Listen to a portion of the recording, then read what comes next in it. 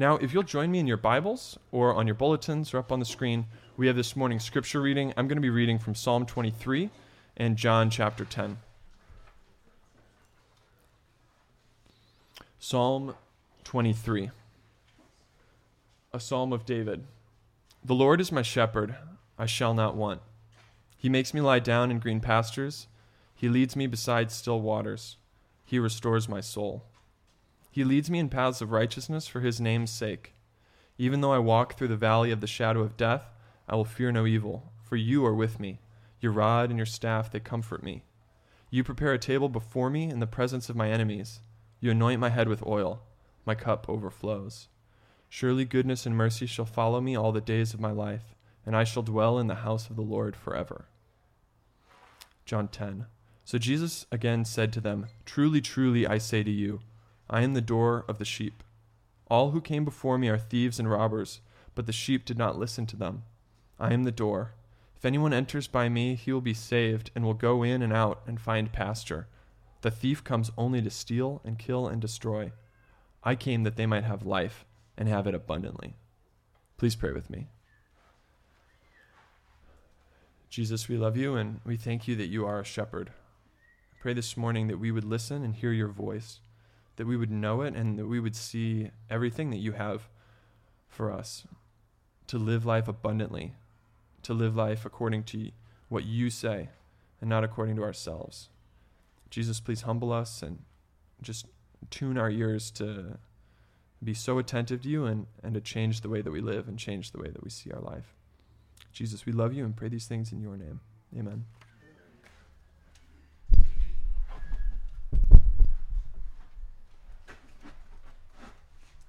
All right, good morning, everyone. Invite you to keep your Bible open to Psalms 23. Before we get into the passage this morning, though, I want to talk just a minute about our men's retreat coming up next week. Feels like almost every year these rumors, complete rumors, swirl around that all we do is surf and fish and play games. That's all the men ever do. So we're being completely transparent and sharing with our wives and friends exactly what we're going to do. So this year the theme of our men's retreat is men as shepherds. And I think it was my last year in seminary, a book was given to me by one of my professors, and it's called The Minister as Shepherd, and it was written, I believe, in 1912, and one of the things that caught my attention about it is and this is the book that, there are no great endorsements. One of the things that happens in seminary is you just get books and books and books and books and books, and they're always filled up with all these endorsements in the back of who said you should read this. And this had none. So I'm like, oh, this is interesting. I'm going to check this out. And it's like I said, written in 1912, and it was written originally for men pursuing pastoral ministry. There's really two chapters in the book that we are going to focus on at the men's retreat. And one is the responsibility of a shepherd, and then number two, the temptations of a shepherd. And so he talks about 7 different things that a shepherd is to do, to be responsible. And so we're going to focus on men as shepherds of their families, taking responsibilities for creating and maintaining healthy relationships. So that is what we're doing. 7 responsibilities and 2 temptations that we're going to focus on for men's retreat. So all that said is that as I was studying this week and preparing for men's retreat, I thought it'd be valuable for us to spend some time looking at Psalms 23, quite possibly one of the most recognized passages in the Bible, and something that's been meaningful to me, most of my Christian life. And I was also told this morning by Sten, mentioned it to me this morning, that it was also a psalm used by Vietnam vets who were prisoners of war during the war as a way to keep their souls alive. And so it's a powerful, powerful psalm, and maybe you even memorized it as a kid. And I know that I found myself this week just saying it over and over and over again and referring to it throughout my week. If you are interested in downloading the church app, there's a little button on there that says More. And after you click the More button, there's a worship tab you can click. And I put a song up there, and it's a song by a couple of guys, and they just put Psalms 23 to music. And I encourage you to go there. And I've basically started my day every day this week by listening to that song. And I listened to it this morning probably 2 or 3 times, just over and over again. And singing a song, singing Hebrew poetry, it's just powerful. It's meaningful. So I encourage you to do that. So let's just think for just a moment about this concept as a shepherd. In the Old Testament, God is referred to as a shepherd. He's referred to as a shield, a rock, all these different metaphors that are used in the Old Testament to refer to God. But the concept or the word shepherd is probably the most intimate and gives us maybe one of the most complete pictures of the character of God. In the New Testament, Jesus is referred to as the Good Shepherd. When Jesus is speaking to Peter, he uses the concept of being a shepherd as an example of leadership. And he says to Peter, "Feed my sheep." And what he's saying there is this, is that Peter, do the work of a shepherd. Be that person. Do the work, take responsibility, and do the work of a shepherd. The Apostle Paul, when speaking to the leaders at the church in Ephesus, said that they are to pay close attention to their own lives. He says, take heed to your own life and also guard the flock. So the concept of being a shepherd is Old Testament, it's New Testament, it's Jesus, it's the disciples. It's an example of leadership. And so there are some very, very valuable things that we can all learn from, whether or not you go to the men's retreat or not. Last thing I'll say before we get into this. Next week, I've got a good friend. His name is Brian Coffey that will be coming to speak with you and deliver the sermon. And he is absolutely amazing and maybe the opposite of me in so many great ways. So you're going to love him, and it will be very valuable. So Psalms 23, David writes this, and let's think about this in 3 ways to help us break up the psalm so we can grasp it. And verses 1 through 3 are all about God providing for us, that is the nature of God, that he is one who takes care of us, promises to meet all of our needs. Verses 4 and 5 are about God being our protector, that regardless of the details and the circumstances of our life, he promises to keep us safe. And then last, verse 6 is the presence of God, that he promises to always be with us. So you have God as your provider, your protector, and one who promises his presence with you all of the time. We can summarize the whole psalm this way, that God is completely and totally committed to you, that God is a shepherd, and that represents his full and total commitment to you, to your well-being, to giving you life abundantly, as Jesus speaks about in John chapter 10. I came across an article this week, and it was about Paul McCartney and his wife Linda, and someone was interviewing Paul McCartney a short time after his wife had passed away, and I believe she passed away from breast cancer. And he wrote this, and it just caught me as meaningful, and I thought I would share it with you. He said this about his wife. He said, "As a mother, she was the best. We always said that all we wanted for the kids was that they would grow up to have good hearts. That was her calling as a mom, that she would raise kids that have good hearts. And that heart of a mom captures part of the character of God, that God in this psalm gives us the picture that he is a good shepherd, that he wants to take care of you, that he's fully committed to you, to giving you a life even better than you can imagine. And so one of the things that we learn from Scripture is that God is revealing himself, that he reveals himself in this passage. But the flip side to that is revelation, and then the flip side is response. how will you respond personally in your own life to God's revelation? That he is the good shepherd. And as we study this morning, how will you respond to this idea? So, number one, let's look at this. God's provision for you, that he promises to provide for you for all of your needs. The psalm begins with 5 key words, and all of these words are important. The first word that is important is the word the definite article, not just a Lord or a God, but that there is one true God. One true God who is committed to you. The next key word is the word Lord, and in your Bible you'll notice that it's in all capital letters. It's the word Yahweh, conveying the idea of eternal, everlasting, all-powerful covenant God. That the one true God, the omnipotent, omniscient, all-knowing, all-powerful, eternal God, third word, is, he's the I am, the ever-present. He always is and always will be the everlasting shepherd. And then David puts the word my as a personal pronoun. And that is the word we need to apply to all of our own lives. That God is your own shepherd. It's God and you. It's an individual expression. This is the nature of God. That he is the one true God, eternal, committed to you. The fifth key word is the word shepherd.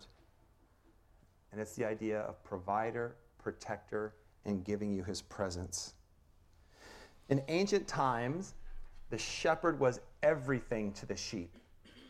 Without the shepherd, the sheep would go their own way, risk their own life, and so the shepherd and relationship between the sheep was essential. And so we learn quickly then, what are the needs of the sheep? And let's just think about this just from an Old Testament context for a few minutes before we apply it to ourselves. And so if you're a shepherd in ancient Israel, what are your responsibilities? What would you do? Well, number one, you are required to give the sheep green grass, fresh green grass. Grass that just doesn't appear anywhere, but grass that is needed for life. Next, David says that sheep need water. He says still water, not rushing water, not water that could put the lamb or the sheep at risk. It was the job of the shepherd to provide green grass and water. Why? So that the sheep could be content. I did some reading this week about sheep. Now, this isn't a normal week, but there's actually a lot of reading about sheep and why they won't lay down. So I read this week about what is it that allows sheep to rest and be content. Well, it's green, fresh grass and water. And then I started reading about, and this is where it gets a little bit more interesting, what is it that prevents sheep from laying down? Why won't sheep lay down? And here's what some people who are experienced shepherds say. The number one reason why sheep won't lay down is because of fear. Because of the possibility or the sense of a wild animal nearby. If a sheep feels threatened in any way, they won't rest. Another reason why sheep won't lay down is because of antagonism within the herd. There's a bully in the group. There's the boss, the bossy boss. There's one sheep who's annoying and tries to tell all the other sheep what to do. That never happens in churches, though, does it? Another reason is insects or flies. Another reason is hunger. And so one of the things that we learn from Psalms is this, is that God is the good shepherd and he promises to provide everything you need. And the concept here is this, is contentment. Are you content in Christ? Are you content in the things that he gives you? Can you rest? Are you able to enjoy the life that God has given you? Is your soul at rest? One of the things I found this week, and we're just going to look at part of it, is, and I think it's on your bulletin, but it's called the Anti-Psalm. And it's written by a guy named David Paulson. And let's just read part of it as a way of confession before God and thinking about our lives. And this is what he says as far as a lack of contentment. He writes this: I'm on my own. No one looks out for me or protects me. I'm always restless. I'm easily frustrated and often disappointed. Is that your life? On your own, easily restless, frustrated? When David says here that the eternal living God, the omnipotent, all-powerful God, wants to provide everything you need in life, to bring contentment and rest to your soul. David goes on and says that he restores my soul. I learned a lot about sheep this week, and one of the things that happens, and actually there's just so much fascinating reading it from this psalm, but one of the things that shepherds will speak about in sheep is that they can become cast. Now, I've never even heard of that word in reference to sheep, but what it means is that something happens within their organs and they're lying down and they can't get up. And if the shepherd won't pick up the sheep, it just gets worse and worse and worse, and it can actually even kill the animal. And so David says this: He leads me to green pasture, to water, so that you can be still, that he restores my soul, that he lifts you up, that there is grace, that there is a restoring of your life, and that he leads you into paths of righteousness for his name's sake. So there is contentment when God is your shepherd. And so the response part of this is, how will you respond to the good shepherd who provides everything in your life? Jesus talks about two ways of living: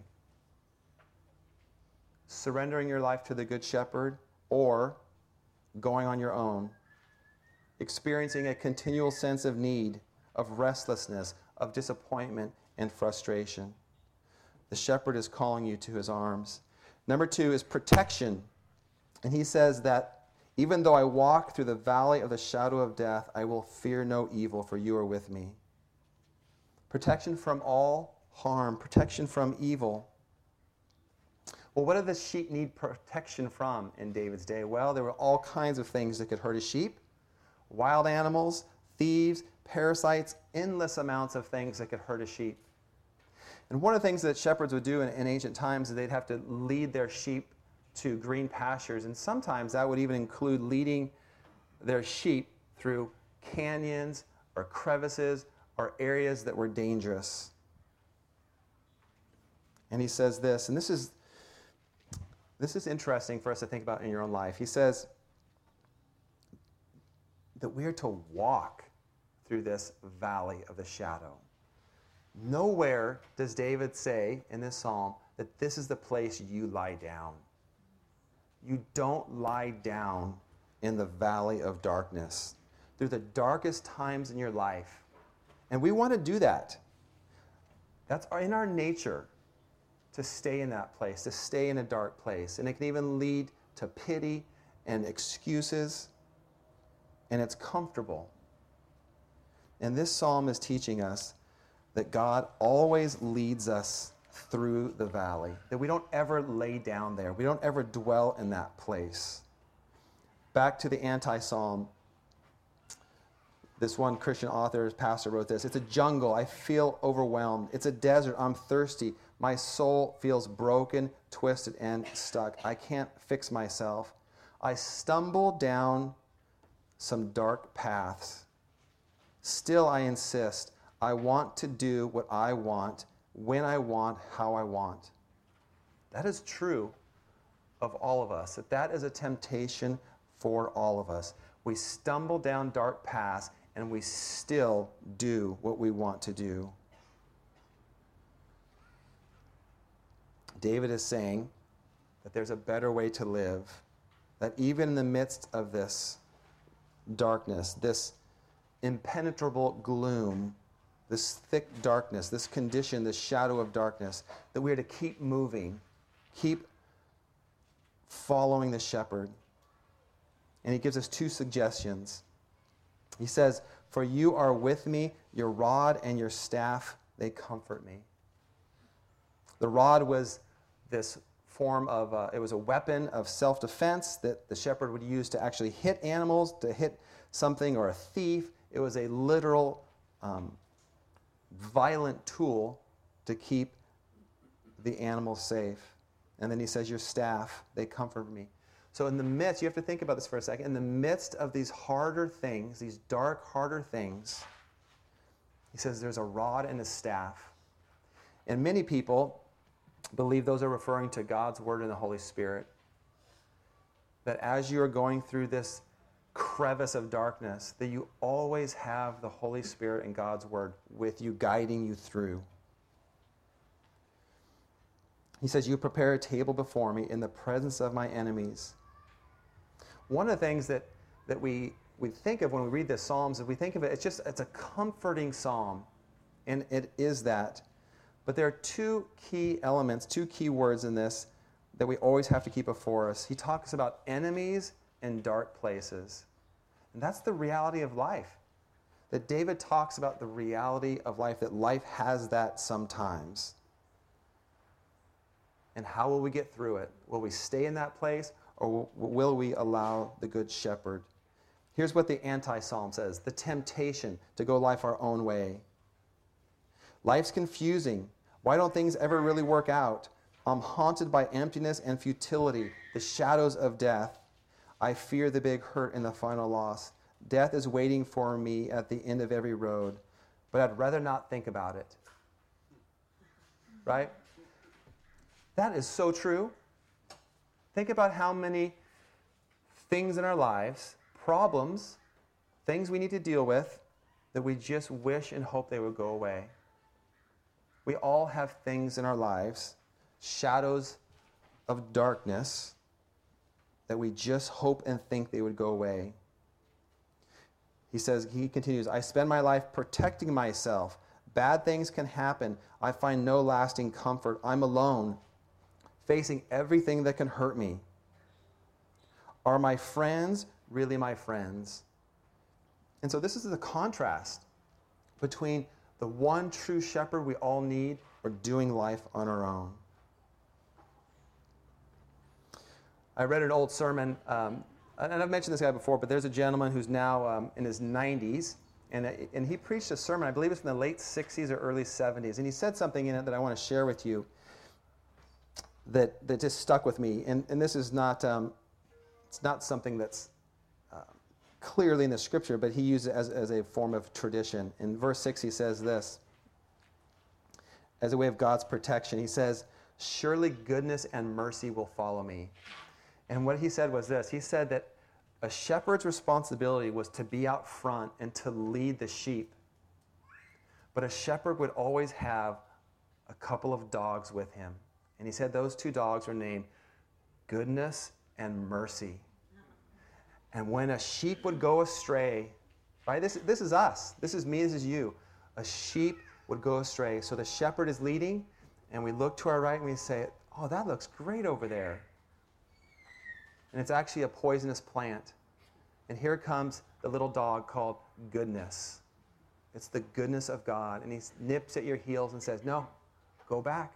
Go back." And the dog on the left, someone sees something that looks entertaining on the left, and mercy comes and says, "No, I'm not going to let you go that way. I'm going to nip at you, and I'm going to push you back, and I'm going to follow you. You're going to follow the Good Shepherd." Remember that goodness and mercy are there to keep you close to the shepherd. David finishes his Psalms by speaking about the presence of the God, and he says, "All the days of my life that I shall dwell in the house of the Lord forever." God promises his eternal presence. Think about that for a moment. If you are calling Jesus Christ the Good Shepherd this morning, if you consider yourself a sheep of Jesus Christ, he says that you will dwell in the house of the Lord forever. And what it's saying here is this, is that the Christian life is a heavenly life. It's an eternal life. That this is just the beginning, that this is not even ultimately our home. That when we near the end of life, your soul will be content and will have peace and joy and hope in it, because death has been conquered all the days of my life. It's a beautiful psalm of God's provision, his protection, and his presence with you. It's the shepherd we all need. If you turn to John for just a couple of moments, and we'll look at the fulfillment of this, when Jesus talks about himself being the ultimate and true good shepherd. When we go away to men's retreat, and we talk about the responsibilities of being a shepherd, one of the things that we will hold as ultimate, and that will be the foundation for everything we do, is that all men, everyone, needs a true shepherd, a good shepherd. And that's when Jesus says this. He says, verse 7 of chapter 10, "Truly, truly, I say to you, I'm the door of the sheep." Jesus is saying this, that he is the way, that there is one true way, that Jesus Christ alone is the way. And he says, verse 9, that I am the door. If anyone enters, he will be saved, and will go in and out and find pasture. The thief comes only to steal, kill, and destroy. That's in contrast to what we talked about the last 2 weeks, that there is an invisible spiritual war. There's two ways to live. And the contrast is this. Jesus says at the end of verse 10, that I have come that you might have life and have it abundantly, even better than you can think. Whatever you can imagine right now is the best life possible, Jesus is saying, I have something better, even better than you can imagine. And the enemy has come to deceive you into getting you to think, as the anti-psalm says, to reject the shepherd and go life your own way. Jesus says in John chapter 10, verse 11, he says, I am the good shepherd. And this is the ultimate example for men's retreat. Verse 11 says this, I am the good shepherd. The good shepherd lays down his life for the sheep. That is the good shepherd who pays the ultimate sacrifice and gives his life for the sheep. That's eternal salvation. That is having a relationship with Jesus Christ by putting your faith and trust in a shepherd who gave his life for you. And when that begins to be revealed in your heart, we will respond in a new way. That we will all be mini shepherds, that we will be people who look out and care for one another. That when a little sheep goes his own way, you will be goodness, or you will be mercy, and you will love that person, and you will bring them back. There is a sense that all of us are called to be shepherds, to love each other, care for each other, to be there for each other. But it begins first by putting your faith and your confidence and your hope and trust in the one true shepherd, Jesus Christ. If you are here this morning and you've never done that, I just invite you to contemplate that and think about that. And hold up the anti-psalm in contrast and think about it. Take your time and make a choice of how you want to live your life. Which way lives to an abundant life? Which way leads towards a life of brokenness and frustration? The natural path for all of us is the anti-psalm, doing life our own ways. It's when we humble ourselves before God and say, you are the good shepherd, I give my life to you. Then the abundant life comes, the beautiful life comes. Let's pray together. Father, we thank you so much for the beauty of this psalm. The lyrics that catch our attention, that capture our heart. Father, I pray that we would put this to memory, that we would listen to it in song, that we would enjoy it, that it would fill our hearts, that it would go into the deep parts of our lives. And Father, I pray that For those of us who maybe have little parts of our life that are locked away, that we don't give anyone access to, that we shut off and we throw away the key, we pray that through your Spirit, that this psalm would unlock the door and allow you into every part of our lives. That we would put our trust in you, knowing that you are committed to us, that you love us, you want to give us life abundantly. Father, we thank you so much. We pray that your Holy Spirit would fill our hearts as we continue in worship. We love you in the name of Jesus. Amen. Amen.